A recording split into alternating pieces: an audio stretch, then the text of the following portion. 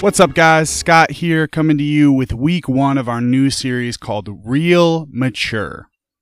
Now, what this series is going to be about is it's going to be a 4-week series about the fruit of the Spirit and how they can be a test for spiritual maturity and potential growth. And so we're really going to jump in this week to an intro, to a general look at the fruit of the Spirit, right? So what are the fruits of the Spirit? Well, let's go to Galatians chapter 5, verses 22 through 26 to find out. I'm going to read it in the NLT version. But the Holy Spirit produces this kind of fruit in our lives: love, joy, peace, patience, kindness, goodness, faithfulness, gentleness, and self-control. There is no law against these things. Those who belong to Christ Jesus have nailed the passions and desires of their sinful nature to his cross and crucified them there. Since we are living by the Spirit, let us follow the Spirit's leading in every part of our lives. Let us not become conceited or provoke one another or be jealous of one another. All right. So that's, in a general sense, the fruit of the Spirit. The fruit of the Spirit is love, joy, peace, patience, kindness, goodness, faithfulness, gentleness, and self-control. These are the fruits of the Spirit of Jesus, or the Holy Spirit, meaning that the closer that we get to Jesus, and the more we listen to the Holy Spirit, the more of these fruits of the Spirit will show up in our lives. And I think that we should emphasize this really quick at the beginning, that these are actions, not feelings. These fruits of the Spirit are actions, not feelings. It's not just, oh, I'm feeling gentle today. I'm feeling patient today. No, these are deliberate actions that are a result of having the Spirit of God in your life and continually drawing closer to Jesus in your life. And so we're talking about how the fruits of the Spirit, right, are signs or are marks of spiritual maturity and growth. And so let's say that I want to be a baker, right? So I want to be a baker and I start learning how to make cakes.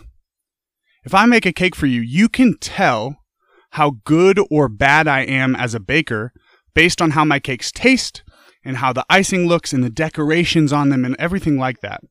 And it's the same with the fruits of the Spirit.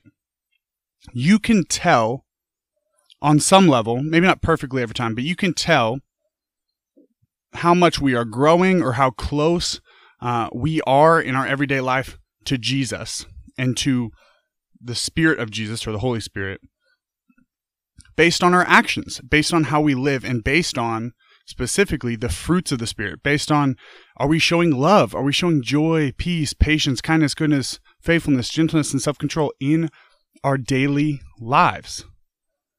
So in the same way that if my cake tastes delicious, then it's clear that, okay, you know how to bake pretty well, like you're a pretty good baker.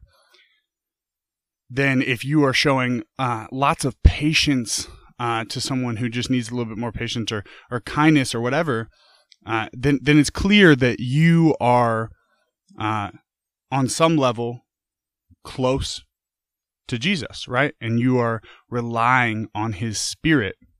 And not just that, but growing, right? And growing is good and all, but are we really going to get better all the time and always do great at showing the fruits of the Spirit? No. Why? Because there's this thing called sin. Now, a couple weeks ago, Hillary talked about a definition for sin, and she said that it was missing the mark. And we all miss the mark at times. If you look at the book of Ecclesiastes in the Bible, chapter 7, verse 20 says, "Not a single person on earth is always good and never sins." Meaning that we all mess up at some point. We all miss the mark. There's not one of us on earth that has always hit the mark and never sinned, right? Everyone messes up. And thanks be to God for Jesus and how he reached out and loved each and every one of us by taking our place on the cross and paying for all the wrong that we have done. Now, Jesus doing that, living the perfect life and dying on the cross for our sins, right, doesn't make us live perfect lives. Like, we're still going to mess up, but it does give us the Holy Spirit in us, who lives in us. And now we have the responsibility of trying to be more and more like Jesus. And by doing so, we will want our lives to show more of the fruits of the Spirit, to bless the world around us, and to grow closer to Jesus. And we do that through the Spirit. And this is super important, that all of this, everything, if you don't understand that this is through the Spirit of God and through the Spirit, the Holy Spirit, then you'll miss all of this. This is all through the Spirit. Because, so fruit comes from where, right? It comes from trees. And so if the fruit of the Spirit is love, joy, peace, patience, etc., then if we have the Spirit of God in us, then what are we? We are the trees.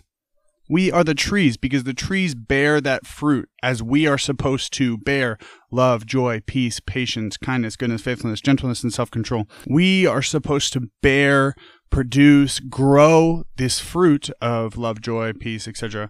We're supposed to grow that fruit to bless the world around us. To bless the world around us. Because if you think about trees, think about a fruit tree.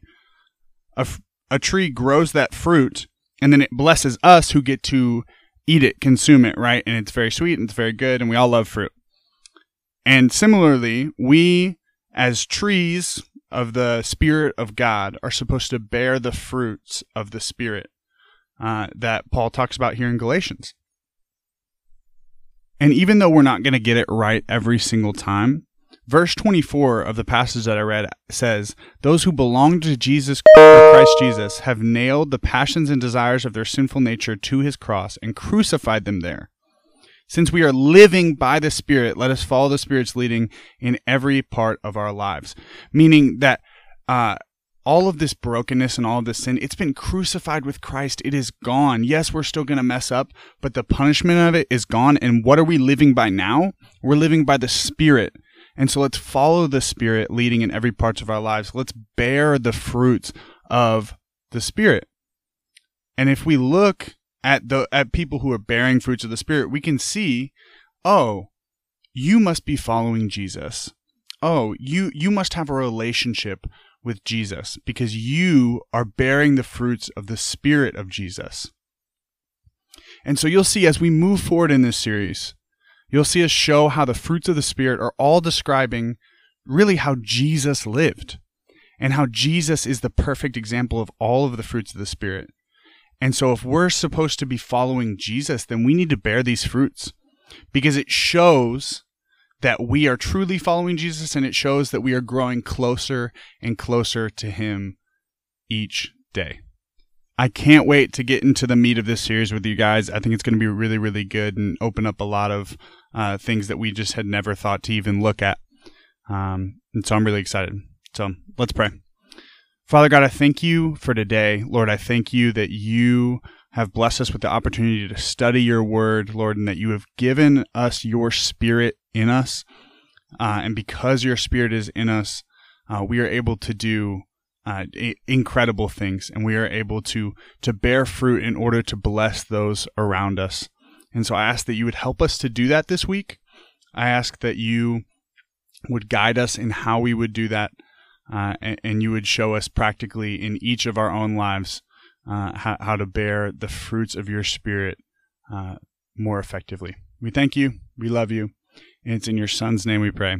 Amen. See you guys.